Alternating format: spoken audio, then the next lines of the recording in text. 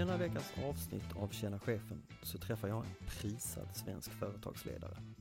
Hon har blivit utsedd både till superkommunikatör och årets mäktigaste kvinna i näringslivet. Till vardags är hon Nordenchef för ett av världens största serviceföretag och ansvarar för typ 8000 pers. Hon är född i Teheran, följde sitt livs kärlek till Sverige på 80-talet, mitt under brinnande krig med Irak. Efter lite avslutade studier och ett kortare jobb så har hon gjort en häpnadsväckande karriär i ett och samma bolag som hon alltså idag leder. Hon är känd för att både internt och externt missionera vikten av jämställdhet och mångfald i företagande. Och har själv en historia av att sätta upp rätt tydliga och mätbara mål som har med mångfald att göra. Vi möts i ett samtal om utanförskap, innanförskap, självledarskap och ägandeskap, bland annat. Vi pratar naturligtvis om varför hon valt att stanna så länge i ett och samma bolag. Hur det går till att få ut information till medarbetare som är långt ifrån en dator med mig. Det här är Tjena chefen med Asita Shariati. Jag heter Filip Strömbäck.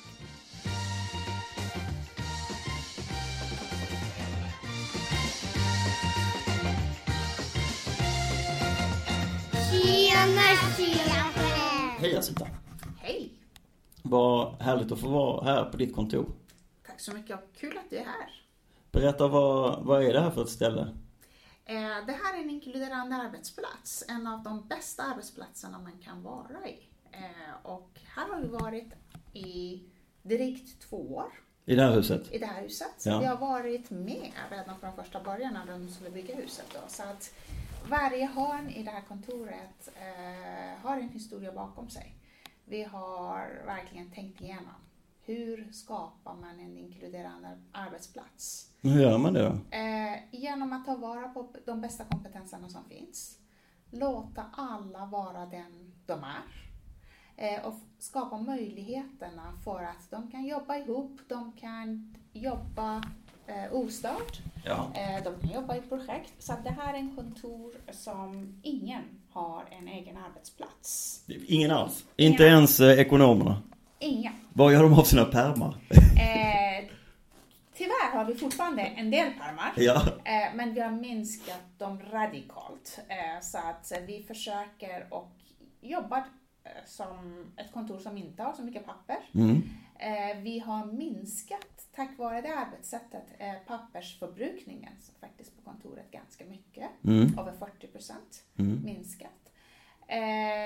Det här kontoret, i det här kontoret det är arbetsuppgifterna som bestämmer hur du ska sitta. Det är så aktivitetsbaserat. Aktivitetsbaserat.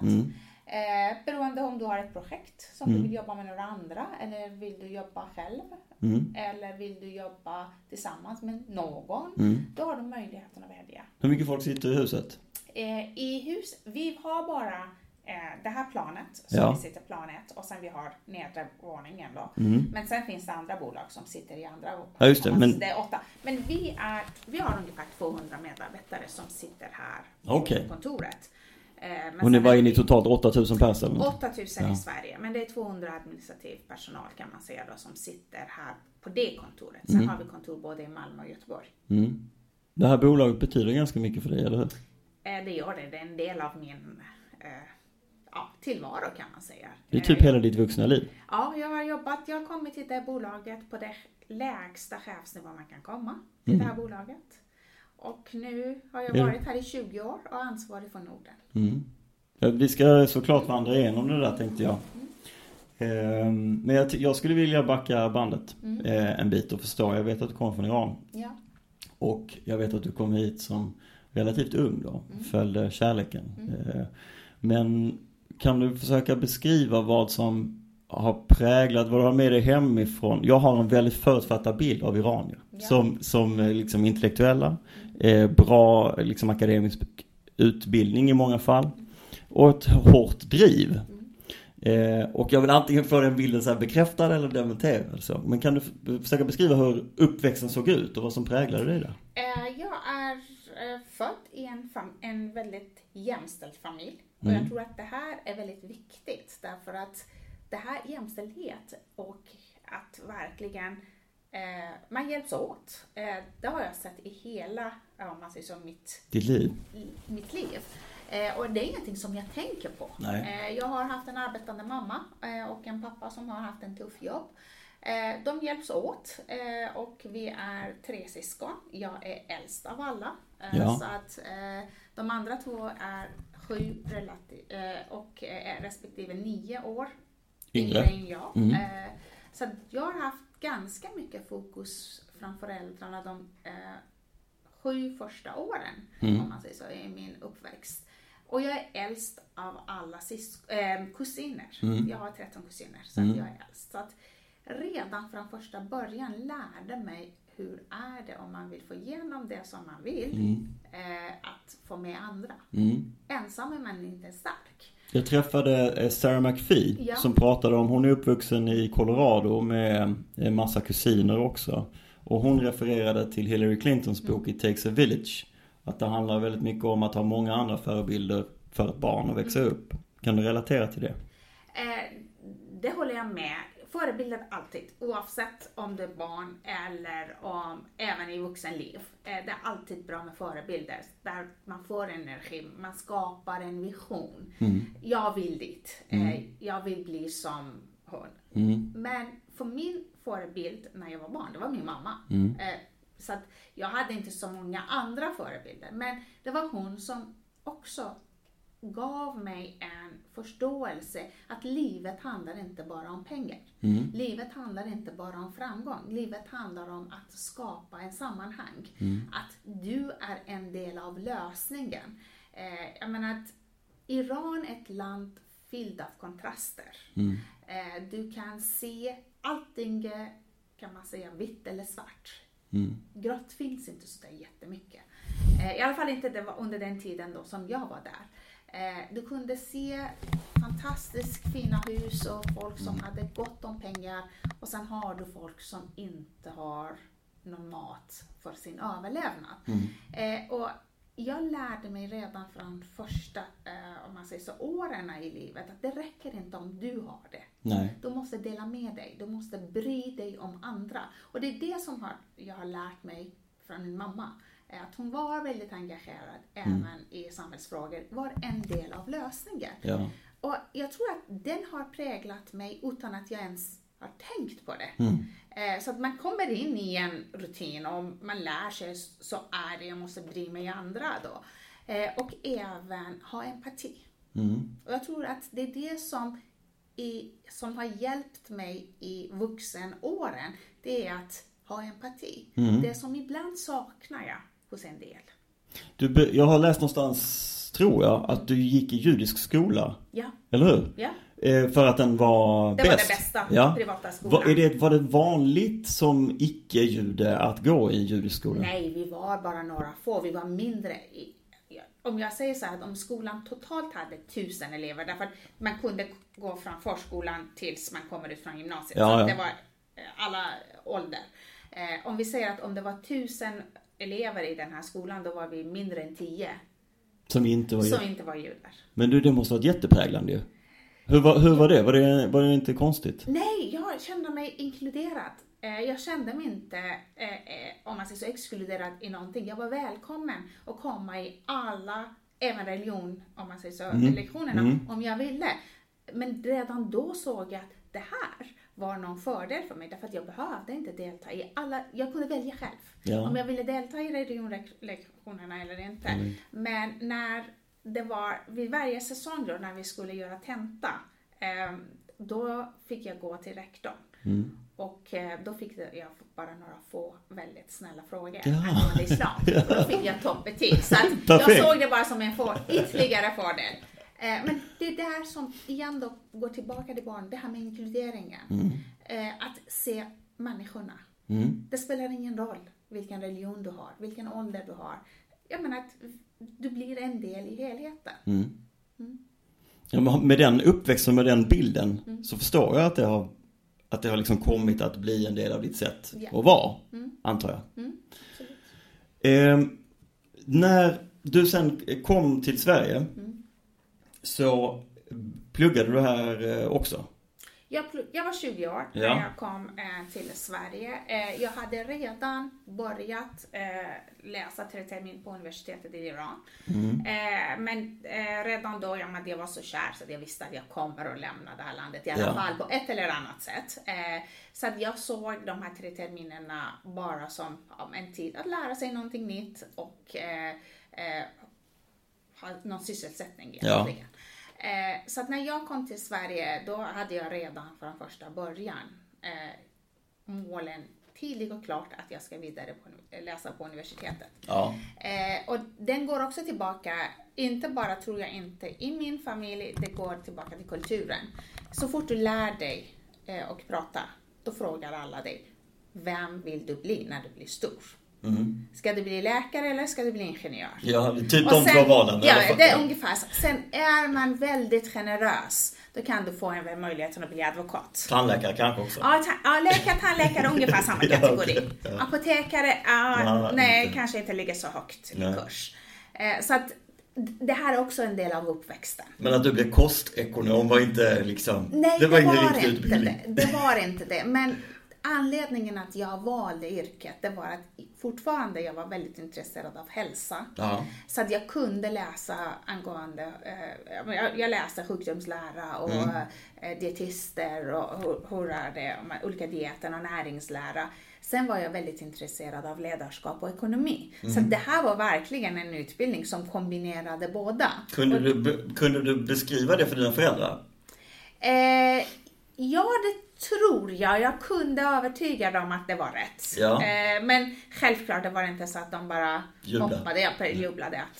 Nej, det var inte så. Men det var inte heller en stor fråga.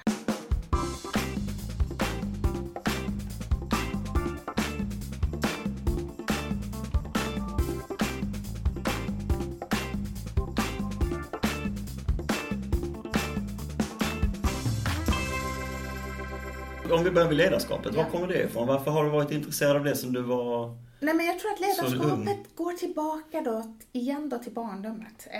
Om jag säger så här. Att du var äldst i den här kusinskaran? Både det och sen det ansvaret som jag fick hemma.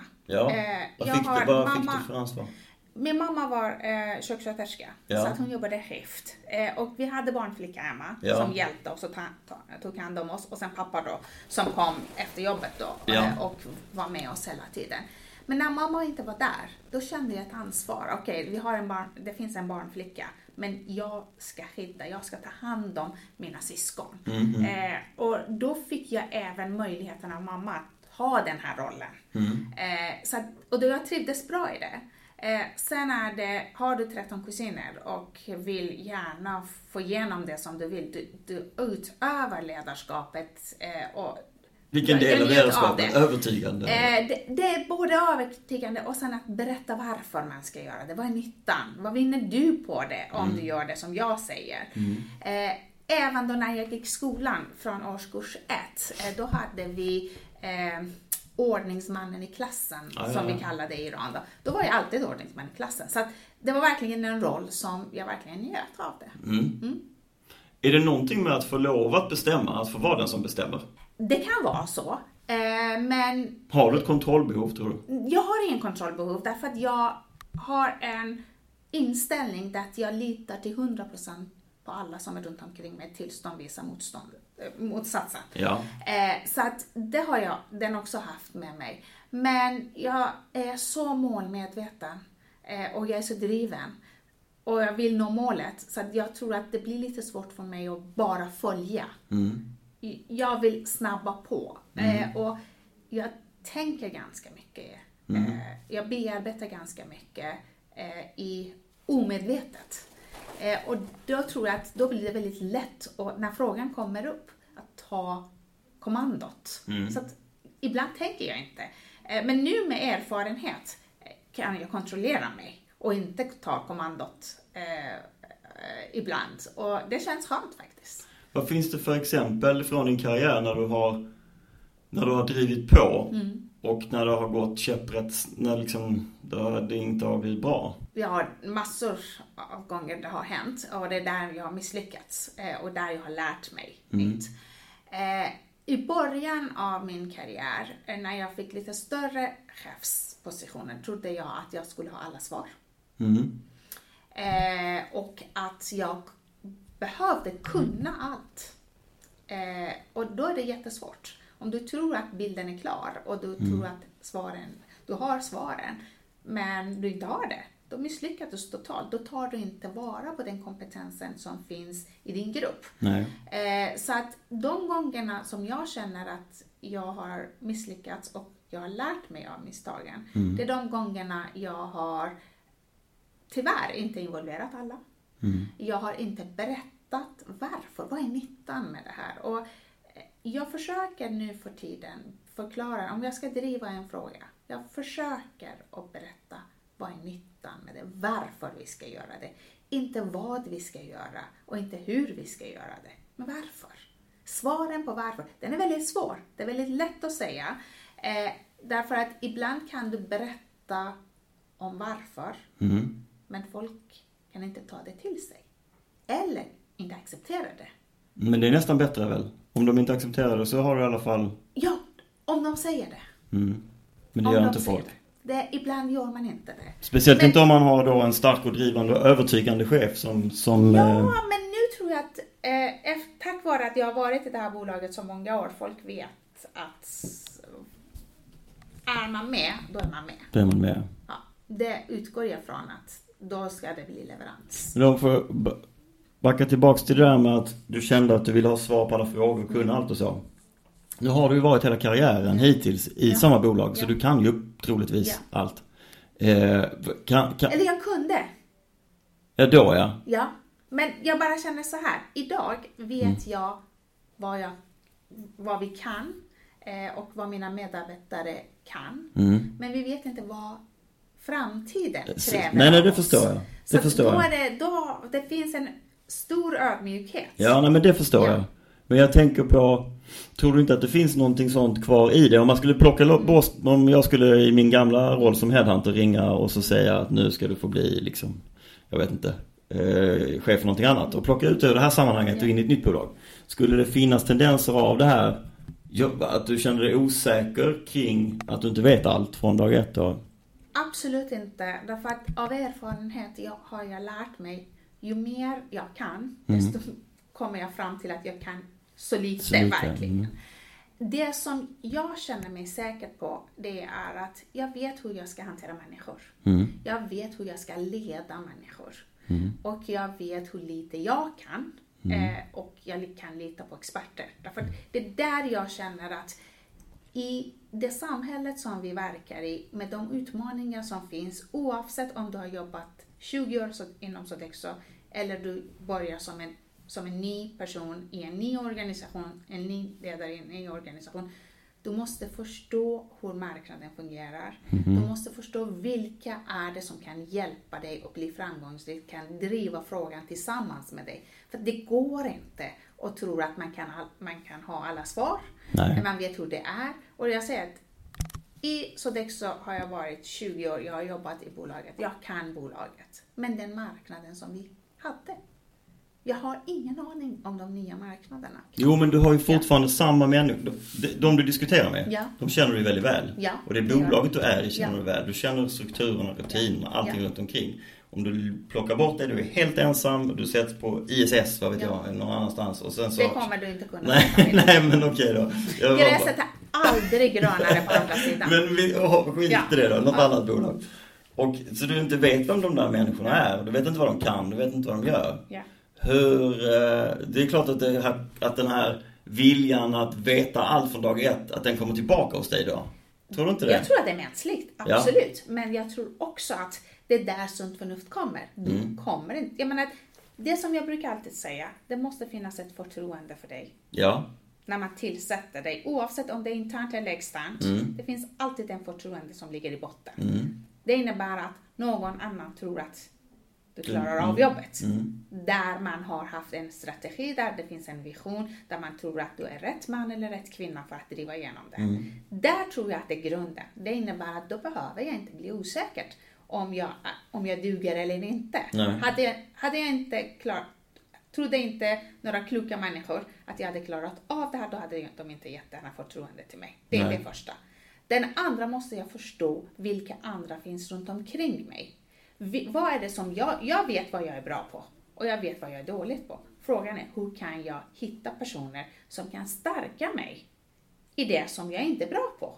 Sen ska man ha alltid respekt. Jag tror att det är det som är väldigt viktigt, att det finns en kompetens och kunskap i respektive bolag som kanske behöver omskakas ibland eller frågasättas ibland, men man måste ha respekt för att få den förståelsen och kunskapen som internt finns och försöka plocka upp det och lyssna.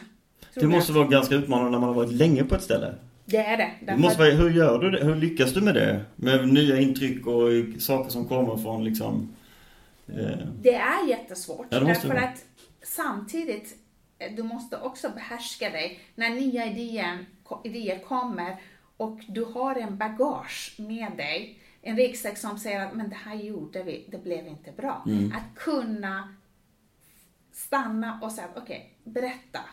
Hur menar du? Hur tycker du att vi ska göra det? Och inte direkt komma att ja, det här har vi testat tidigare.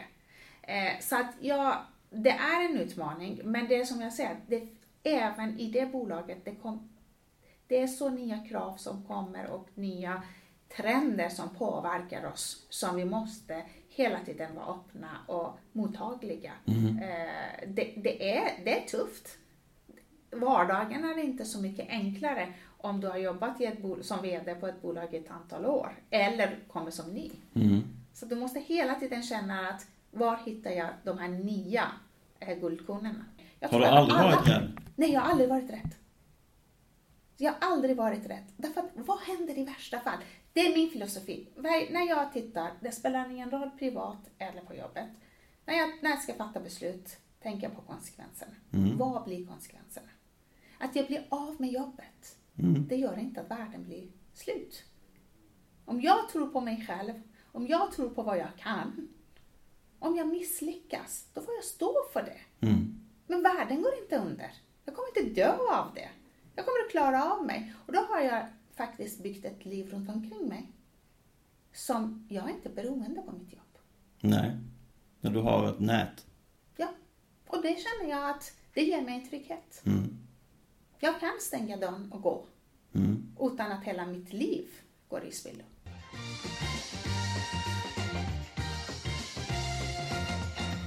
Jag har alltid fått möjligheten att vara med när vuxna ska fatta beslut. Det har jag alltid varit. Och jag tror att det är det som har skapat en trygghet. Att jag kan säga, och det är inte alltid att jag har rätt. Men jag har kunnat säga det. Och då har jag haft, det är verkligen stort tack till mina tidigare chefer. Att ha gett mig möjligheten. Jag kommer ihåg att vi hade en tidigare vice vd i bolaget, väldigt, väldigt erfaren och en person som jag har verkligen stor respekt för. Jag berättade en sak, jag frågasatte en gång en fråga då som han hade berättat och då försökte jag förklara för honom hur jag tänkte. Och det var väldigt kul att höra när han kommenterade så här: Asita, jag förstår egentligen inte vad du säger. Men berätta till punkt, därför att jag vet att du kommer att hitta lösningen. Men just nu, jag har tappat mig. Men berätta, fortsätt att berätta. Och jag tyckte bara att han kunde säga det här till mig, gav mig 2 insikter. Det ena, att jag måste vara tydligare hur jag förklarar. Det andra var att det finns en respekt för vad jag kan. Att det är okej också. Det är okej. Det är okej att vara otydlig kanske. Precis.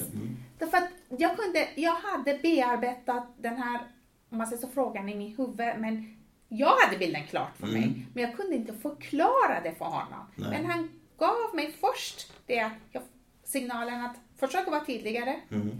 Men du har mitt förtroende. Du får fortsätta och jobba vidare med frågan. Och till slut blev det jättebra.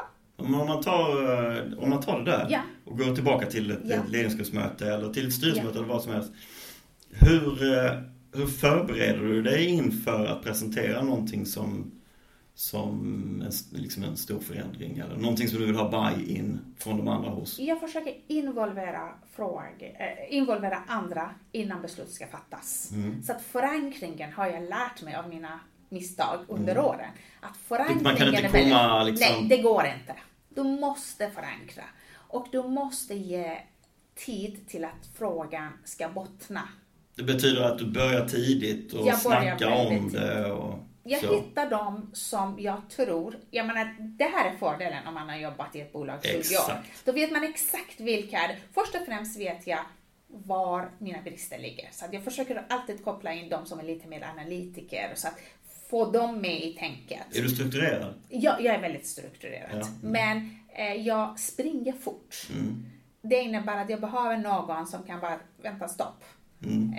Hur menar du med det? Lite kritisk granskande. Ja, lite så. Och det har jag alltid sagt till alla mina medarbetare oavsett vilken nivå jag har jobbat. Då har jag sagt att jag har så lätt att förlora på hemmaplan. Men jag har jättesvårt att förlora på bortaplan. Vad menar du? Det fattar inte jag. Då vill jag att de ska utmana mig. De ska utmana mig med mina tankar. Om de säger att det saker och ting inte hänger ihop. Ja. Eller att jag springer för fort. Att de säger, men vänta. Det här håller inte. Så att vi internt kan jobba vidare med frågan. Aha. Då jag presenterar det externt eller för en större grupp.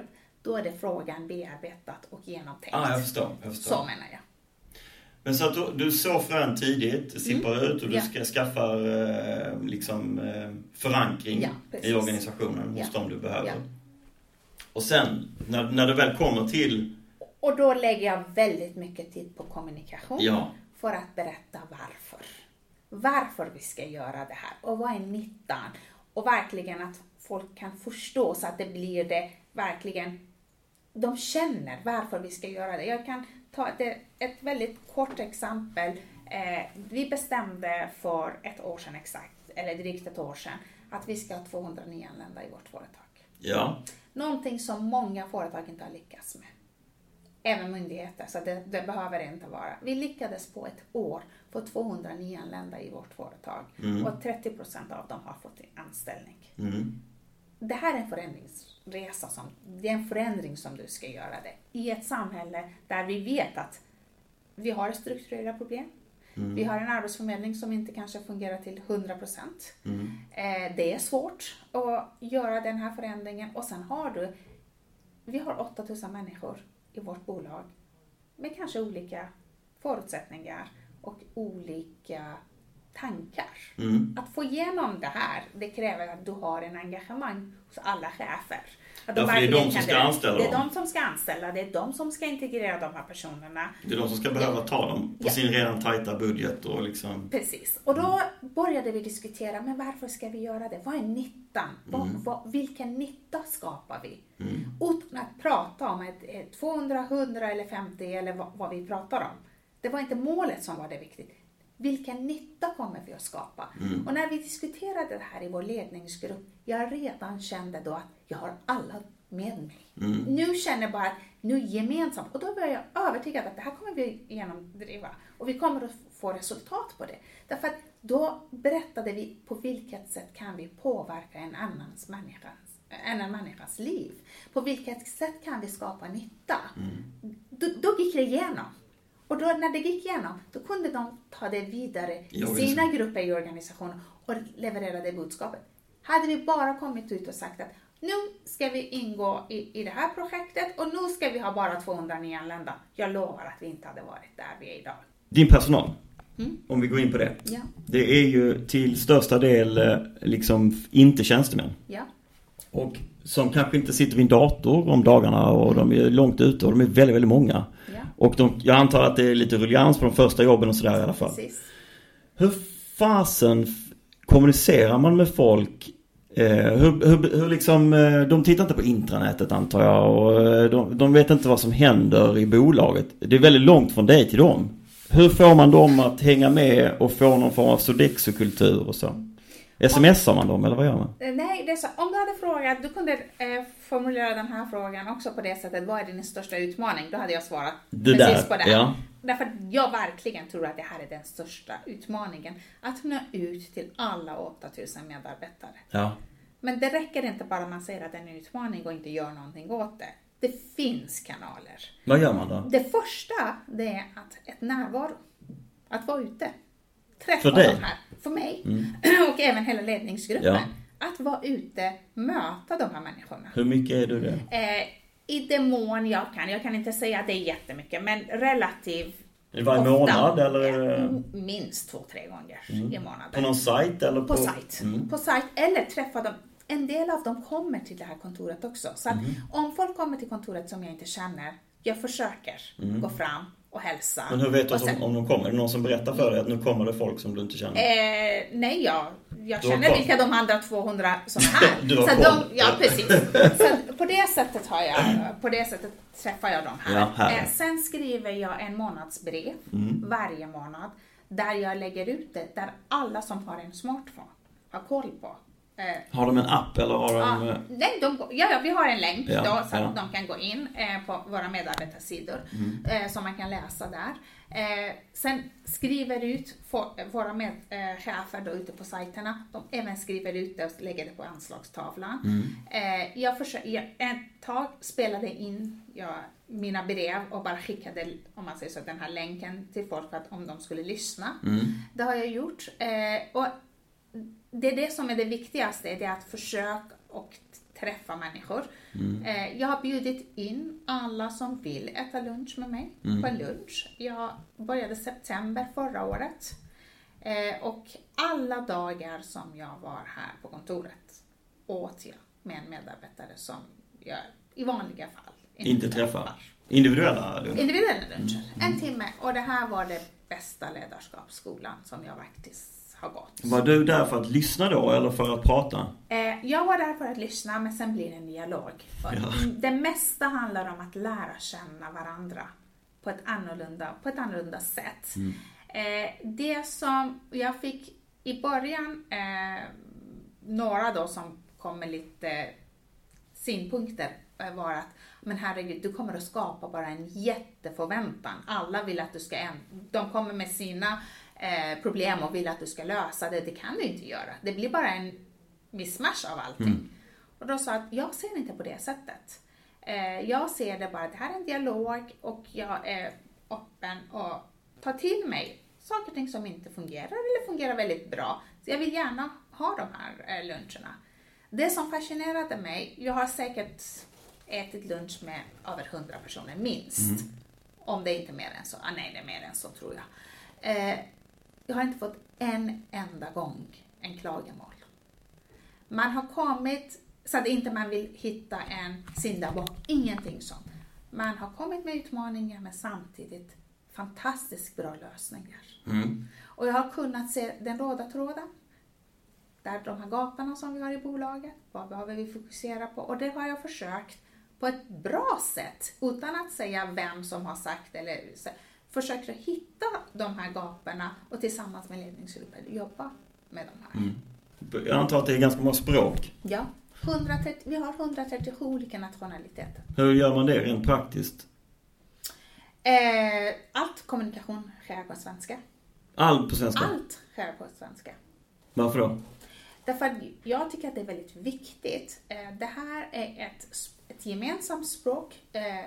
Vi lever i ett land som Sverige och arbetsplatsen kan vara den första, om man säger så, hjälpen för att man integreras bra i samhället. Jag bara går tillbaka till min tid när jag kom till Sverige. Jag började jobba ganska tidigt när jag kom till Sverige. Och hade jag inte fått den möjligheten att utöva språket ute på arbetsplatserna, jag lovar att de här SFI-utbildningarna skulle inte hjälpa. Det spelar ingen roll. Det är bara det är på jobbet du använder de här orden. Du kan ha en väldigt begränsat ordförråd när du börjar. Men sen kan du utveckla det på arbetsplatsen och använda det verkligen.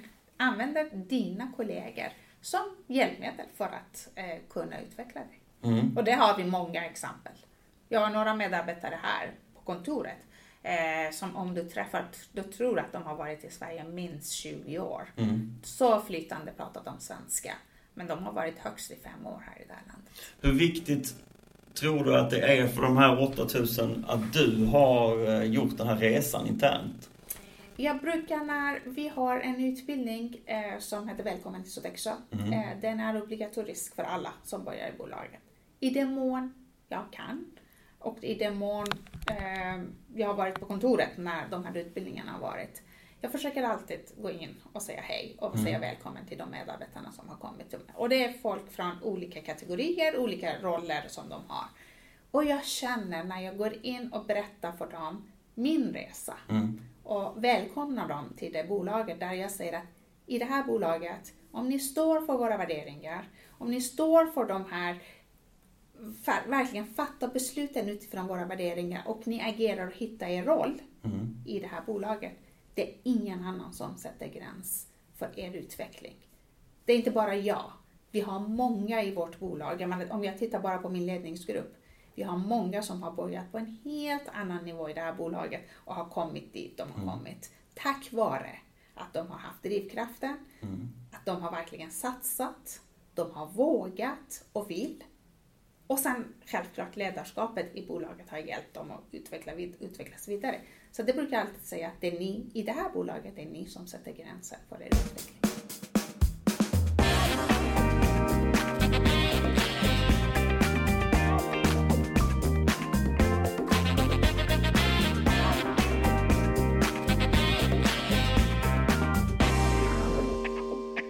Var tror du att, för den andra biten som är lite speciellt för er bransch då, det är ju det här med att ni tar er andra, jag kan inte det här jättebra, men jag antar att ni tar stora kontrakt och så löper de på lång tid och så där. Ni kliver in i ett kontrakt och sen ska det hålla i antagligen några år. Och så kommer det en ny värld efter några år. Nya förväntningar på pris kanske och sådär. Det kräver kanske komplext, ganska utmanande sätt att räkna på projekten och att förstå framtiden. Hur tar ni och du intryck från andra branscher, makroperspektiv och vad som händer? Hur får ni in det i verksamheten? Det är precis helt rätt på de utmaningarna som vi har. Det som vi försöker att jobba just nu i vårt företag, det är att på vilket sätt våra tjänster påverkar våra kunder. Jag tar bara ett väldigt konkret exempel. En av tjänsterna som vi arbetar med, det är lokalvård. Det är städning. Det kan låta väldigt enkelt. Men det låter som att man har gjort det 100 år. Det kommer jag göra i 100 år till. Och man tror att, och det ser vi vad som påverkar. Jag menar, om vi tittar upphandlingarna som sker, mer eller mindre, man tittar bara, det här blir det en transaktion som man bara köper och då vill man billigare. Det som jag ser att det här, städning faktiskt, en av de här tjänsterna som kan påverka våra kunder på ett mycket mer, eller den påverkar våra kunder på ett sätt som kanske de missar, eller vi själva missar det.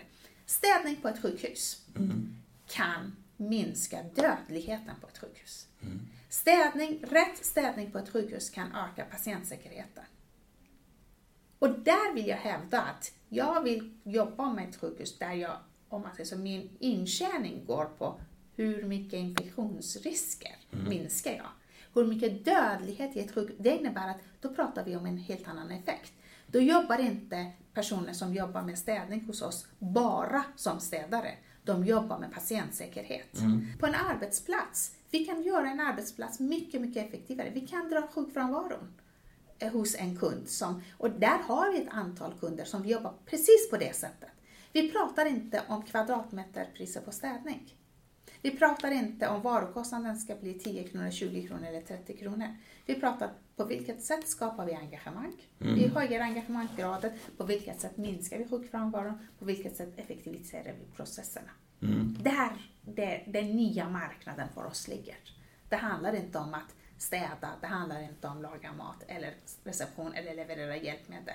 Hur kan du göra det att vardagen fungerar för en person som har en funktionsnedsättning? Hur jobbar man med det här? Hur skapar du den här tillgängligheten? På det temat, då dyker det upp massa annan typ av kompetens, misstänker jag, i en ledningsgrupp eller i ett bolag. Mycket så strategikonsulter, före detta strategikonsulter, folk som liksom tänker på ett annat sätt, som inte har sin bakgrund i den här branschen kanske. Hur får man de här två kulturerna att mötas med liksom blue collar liksom kulturen med 8000 människor ute och sen så då en massa så här gamla McKinsey-aner, om det finns sådana, det finns säkert, som ska jobba tillsammans med nya idéer? Jag tror att om man förstår affären, om man förstår var någonstans den här affären skapar värde, då måste man förstå att vår affär skapar värde ute på våra sajter. Det är där det händer. Vad vi bestämmer här på kontoret och vilka fina processer vi ritar, de har inget värde om vi inte kan implementera dem där ute för att de skapar värde. Och det är det som vi försöker hela tiden jobba med. Okej, var någonstans skapas värde av det här? Ja, men det måste ju de här människorna förstå. Ja. Hur blir de liksom involverade i verksamheten? Och hur liksom... I introduktionsprogrammet ingår att man är ute och jobbar. Så att man förstår vår verksamhet. Du är ute och städar och du är ute och lagar mat och du städar.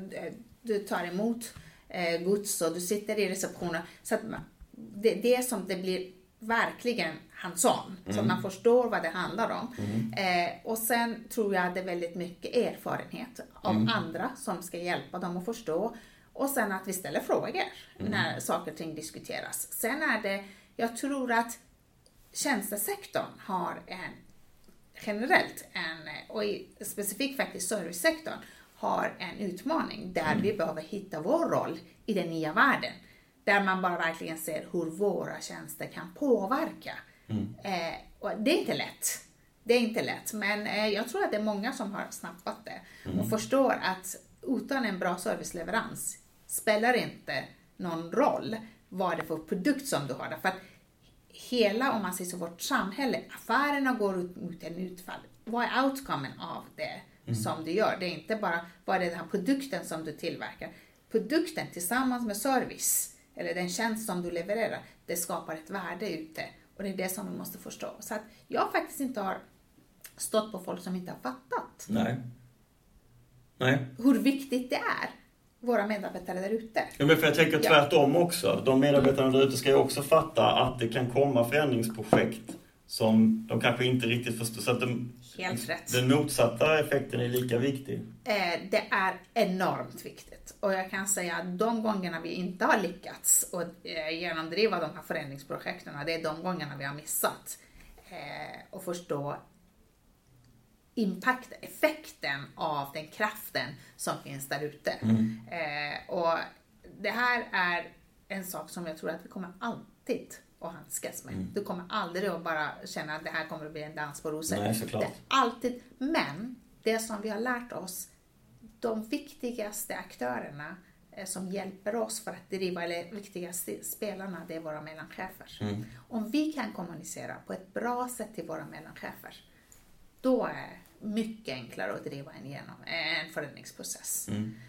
Och där blir det egentligen möte med de här personerna. Diskussioner varför vi ska göra det. För att det är omöjligt att försöka få alla 8000 att förklara. Det går inte. Nej, det går inte. Men du måste ha mellanchefer som förstår, som tar sitt ansvar och förklarar vidare.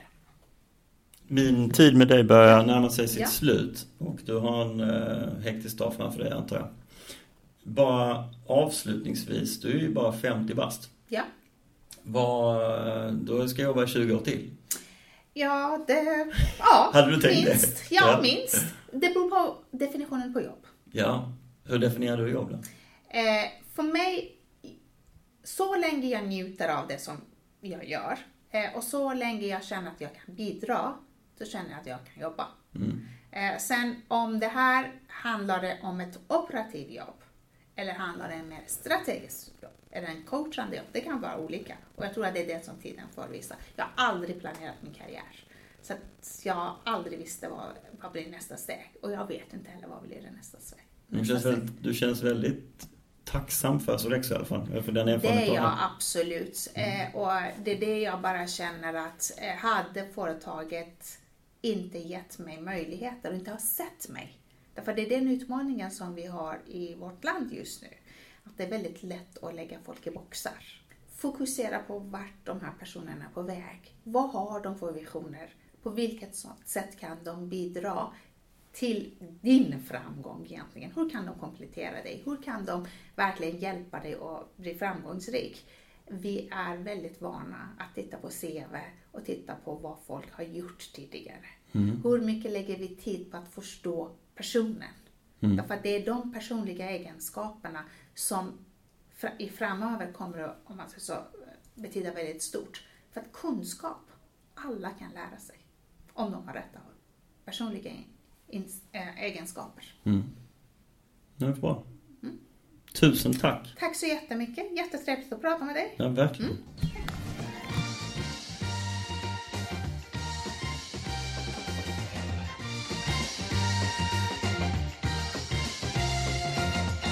Tjena, tjena.